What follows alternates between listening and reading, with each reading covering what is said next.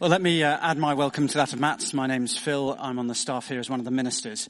And I just want to take a few minutes of your time to look at that talk that we had earlier from Luke chapter 1, if you want to turn back to it. The little numbers are just called verses, and I just want to spend a couple of minutes looking at it. It's that time, I know some of us are panic buying presents, but I wonder, not the presents you've been given, what's the worst present you've received? I'm sure we've all received unwelcome presents. I like to think I'm something of an expert on this. You see, the first year of our marriage, I decided to show the reckless, romantic nature of my extravagant love for my wife, and I bought her an alarm clock. I now know that on Christmas morning, my wife doesn't want to hear the words, "But darling, it is so practical and useful." I like to think we've both learned something from that experience. But I actually don't think it's the worst present. The worst present given to somebody I know personally was a guy who, when he was a teenager, was given an edible chocolate thong by his grandmother. But even that pales into insignificance compared to the lady who wrote into Time magazine. And she said that for the last few years, her mother-in-law had given her clothes for Christmas. And every year, as soon as she'd opened them, the mother-in-law had loudly exclaimed, "Oh dear, I'll have to take that back and exchange it. It's at least 2 sizes too small. You'd never get into that at your current weight." Yeah, that's pretty harsh, isn't it? There are some highly unwelcome presents given probably by people in this room. And there are some highly unwelcome presents received by us too. But nothing can come close to being as unwelcome as the first present ever given. And we're going to look back at Luke 1, which is right at the start of Luke's reliable historical account of the life of Jesus Christ from the first century historian Luke. And as we do, I want us to see that the most unwelcome gift of all time, in a huge reversal, turns all expectations on its head, and it turns out to be the greatest present ever given, not just to Mary, but to you and to me. Look with me, verses 26 to 27. In the 6th month, God sent the angel Gabriel to Nazareth, in a town in Galilee, to a virgin pledged to be married to a man named Joseph, a descendant of David. The virgin's name was Mary.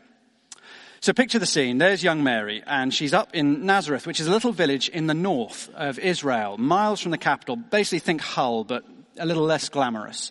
And it's a nowhere sort of a place. Nobody famous comes from there. No one in their right mind goes to there. Nothing happens there. It's absolute nowheresville. But Mary doesn't care. She's happily planning her wedding to her soon-to-be husband, Joseph, who's a descendant of David, the great Israelite king. Now, back in the Old Testament, God had promised a couple of times that a descendant of David would reign forever as the king of God's people. But the truth is, Joseph is miles away from the throne. He's a carpenter, not a prince. Not that they care. They're busy planning their future together, looking forward to their wedding, making their plans, dreaming their dreams. When all of a sudden, an angel appears to Mary, because while nobody on earth really knows their names, they're not that sort of people. In heaven, they are very well known. And verse 28, the angel went to her and said, "Greetings, you who are highly favored. The Lord is with you." Mary was greatly troubled at his words and wondered what kind of greeting this might be. But the angel said to her, "Do not be afraid, Mary. You have found favor with God." Now, personally, I've never had an angel appear to me, but I can imagine it's a slightly troubling experience. And so the angel goes to pains to say, "Look, don't worry, I haven't come to announce the end of the world. I've actually come with great good news, with wonderful news that God loves you. And God looks on you with great favor, Mary. And God wants to give you a wonderful privilege." And what will that be? What is this good news that he announces? Verse 31, "You will be with child and give birth to a son." You're going to have a baby when you're not married, in a culture where they stoned adulterers to death. And this is a sign of God's favor. Can you imagine the conversation that evening when Joseph drops by after work to finalize the wedding list? How was your day, Mary? Oh, yeah, all right. Look, I think I might actually go for the larger size in the wedding dress. Actually, do you think they make it with stretchy panels? Why?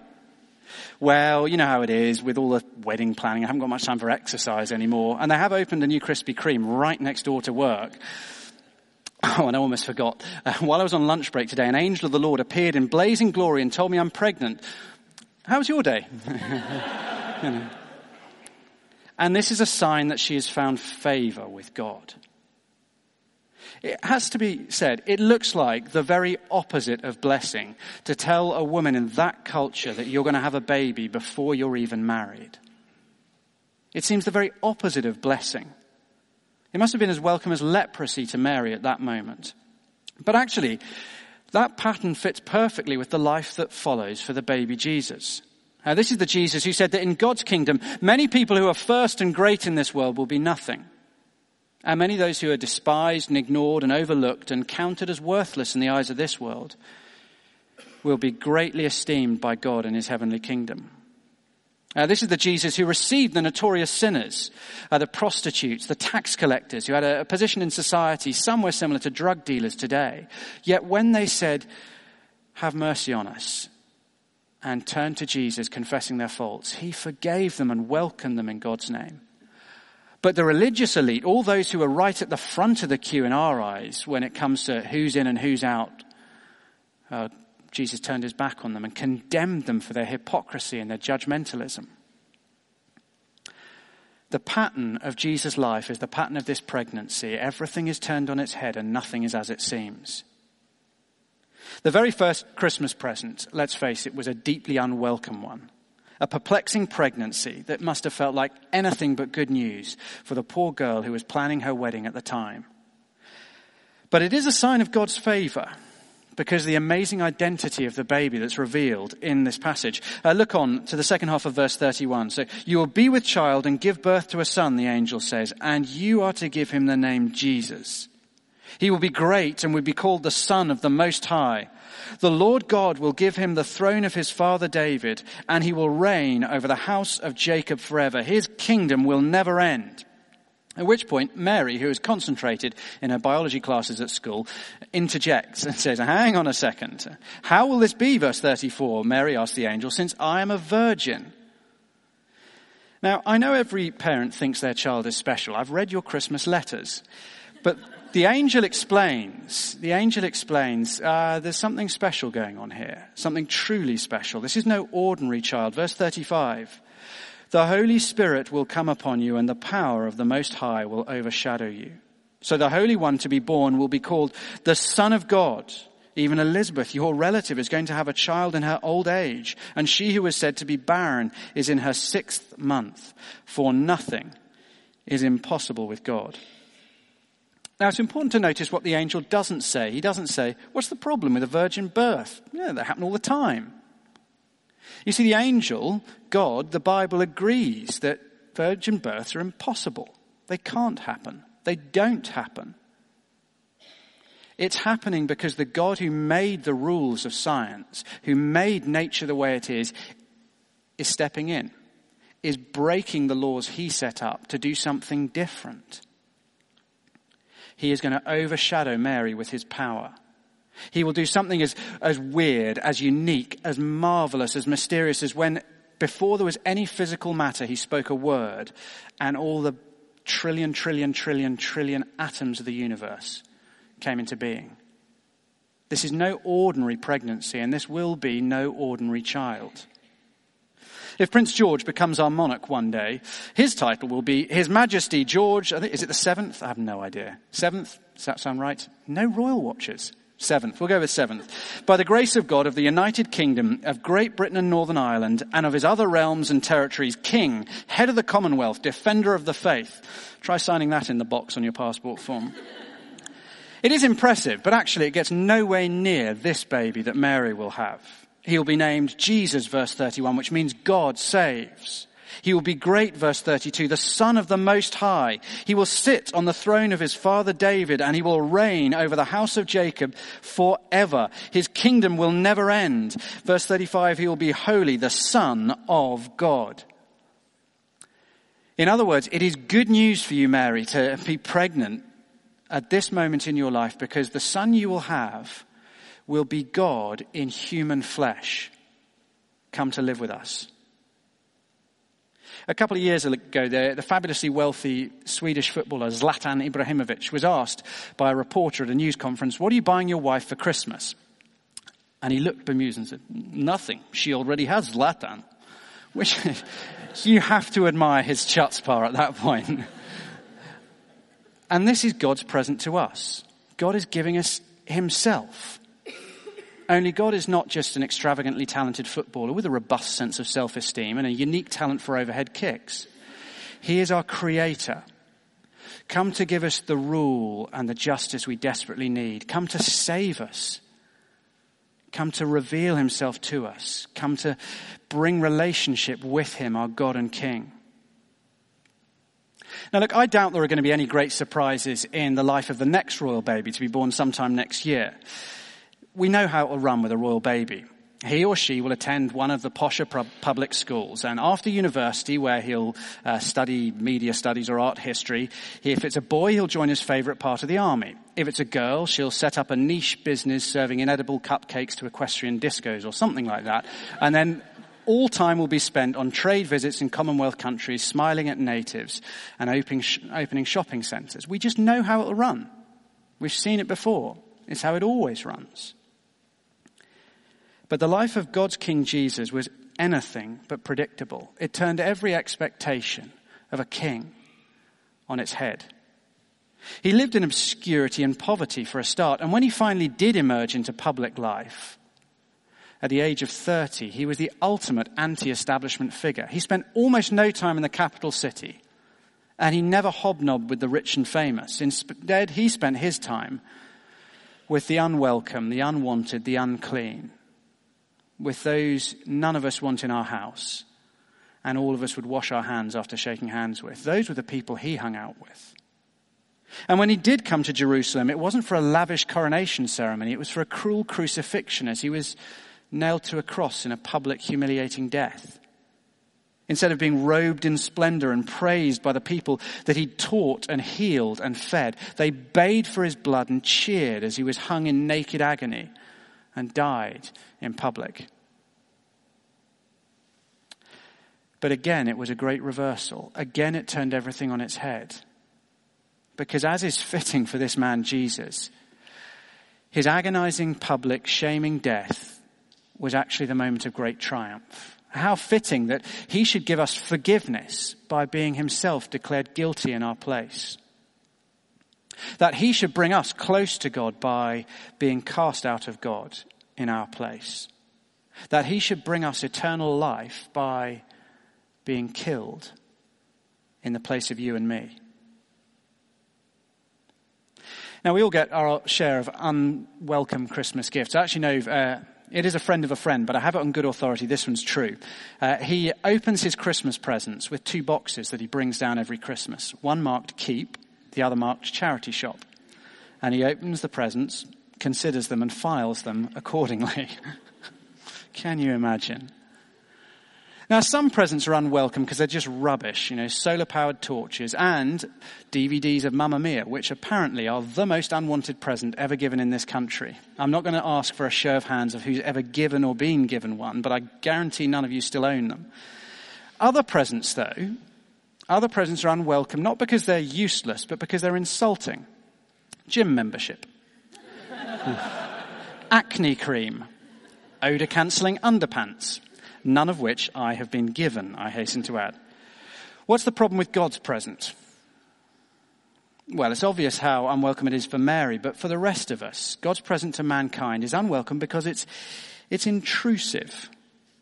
Do you see? The angel says he has come to reign on David's throne and his kingdom will never end. In other words, God sending his son to us was not a state visit. It was a coup d'etat. God was saying, here is my king. You are to worship him. Which means that you and I are not free to run our lives as we want. The universe is not a democracy as if we get to choose who's in charge. God has declared, my son, Jesus Christ, is the king. And as our creator, he has declared his ownership rights over us through sending Jesus Christ to us to reign on David's throne. So it's not enough for me to live my life and to be true to myself. Actually, that's not enough. I have to be true to my God, my Creator, my King. Now, what does this mean then for us as we turn to face Christmas? Well, I guess if you would call yourself a Christian, if you would say you follow Jesus, this is good news. Because what we learn here is that God has not turned his back on this world in spite of everything we see. He has sent his Son to save us from our sin. That weird word the Bible uses, it just means our selfish rejection of God and the way that we just basically act like the world revolves around me. And I love me more than I ever love anybody else. God has sent us his Son to save us from that. Because that's the root of all the suffering in the world. He sent us his Son to forgive us by dying for us and to reign, to bring the rule and the justice that this world needs. You know, in a world where over 150 kids get slaughtered for turning up to school, that was their only crime. We need a source of hope that's a bit more robust than another Band-Aid or the Christmas cheer. But don't despair at Christmas. Don't become cynical. God has not given up hope for this world. He has sent his Son to bring us hope. Put your hope in his King, Jesus Christ. He is the one who has conquered death and one day will return to bring his perfect rule for all people. And if you would call yourself a follower of Jesus, then live as his subject this Christmas. Live as if you follow the one who said it is more blessed to give than to receive. Live as if you follow the one who said, I have come not to be served, but to serve. Live as if you follow the one who said, love your enemies, even if you're related to them. I guess there will be others of us here for whom Jesus is a bit more like the Queen's Speech, if we're honest. Have you heard this year, the big news, the Queen's Speech? Apparently she might announce her abdication. Bookies have stopped taking bets on it. There's been such a big pattern of bets laid. Frankly, I think it's just a shame that she doesn't let Prince Philip do it just once. I mean, can you imagine Prince Philip doing the Queen's Speech at Christmas? Yes. Oh, it would be wonderful. I can't imagine them getting through the broadcast. But anyway, that's for another time. But I think that for many of us, actually, Jesus is much like the Queen's Speech. He's part of the Christmas tradition. We recognize he's worthy of respect. We perhaps give some reverence to him. But it makes no difference for the rest of our year. We nod to him at Christmas and that's it. I just want to put you on the spot for a moment, if I may. You see, I think you've got to give Jesus some serious attention at some point in your adult life. You know, there are a whole load of fruitcakes and weirdos out there claiming to be God, and life is far too short to pay attention to all of them, frankly. But Jesus is different. 3/4 of the world know who he is. 1/4 of the world claim to base their life on him. Whole cultures have been built on his teaching. Every eyewitness that we have shows him to be the kindest, most truthful human to ever draw breath. And when that man claims to be God, you can't just ignore him. You have to take his claims seriously. To be a thinking adult, you have to at some point engage in the debate of who is Jesus Christ. He claims to be your king. Now, I don't know what you make of that. But let me tell you what you can't do. You can't respond to that by saying, well, that's an inspiring message. I enjoyed the service tonight. It's the one thing I'm not going to allow you to do this evening while I'm standing here. You can say it's ridiculous. I just can't believe in a virgin birth and any of that nonsense. You can say that. But I would urge you to look at the evidence before you write off Jesus Christ. You can say it's insulting to say the only real hope for the world is in the Christian God, Jesus Christ. To say that I've got to be saved from my sins by Jesus dying, that is just insulting. You can say that, but again, I'd urge you to look around at the world and to read what Jesus said and did before you reject him. Because if it's true, then it is the very best news of all time. God has come to our broken world, and he has come with love and justice and truth and mercy and forgiveness. He has come to bring eternal peace and joy, and he has come to save you and me because we need it. And you and I need to look carefully at this Jesus Christ before we work out which box to put him in. Make sure we're really sure we know what we're doing before we ignore and discard him. Because this is a present that promises eternal joy and peace and hope. So a friend of mine planned his engagement. It was the classic one of go out for a nice meal, the ring in glass of champagne at the end of the meal, everyone's happy. And he teed it up with the restaurant, all fine and happy. And they got to the end of the meal, and it hadn't gone well because he was so tense and nervous. So basically they had an argument during the meal. And his wife-to-be was quite tired and stressed. She was in the middle of doing her law school exams. And it got to the end, and he said, let's have some champagne. She said, I don't want some champagne. Let's have some champagne. You know, in that way you do when you're feeling calm and relaxed. And she said, I've got to work. I've got a headache. I don't want some champagne. He said, let's have champagne, and ordered it over. She was very annoyed he'd ordered it anyway until she saw what was in the glass. Up to that moment, she thought she was ignoring, rejecting champagne, which is a nice drink, but she just wasn't in the mood. She had no idea she was rejecting a diamond ring and a promise of marriage. Many of us think, it's fine. I don't get your Jesus. He's good for you. Doesn't work for me. We haven't realized he's not just another glass of champagne that some people enjoy. There is a diamond ring. There is the promise of an endless relationship with God. Let me encourage you this Christmas. If you've never done it before, why not take one of the Luke's Gospels that sat on your seat? Why not read for yourself? Take 90 minutes to read for yourself about the life of Jesus Christ through a reliable historian.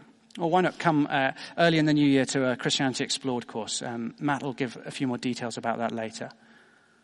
But God has given us the greatest gift of all time. Why not unwrap it this Christmas? Let me pray. Our Father, we thank you so much that although the gift of Jesus must have seemed so unwelcome to Mary, that in fact it was the most wonderful gift ever given. Thank you that in Jesus there is hope for our world, and there is hope for each one of us. Help us, we pray, whether we're new or familiar with these things, to understand more of the truth about the Lord Jesus Christ this Christmas. Amen.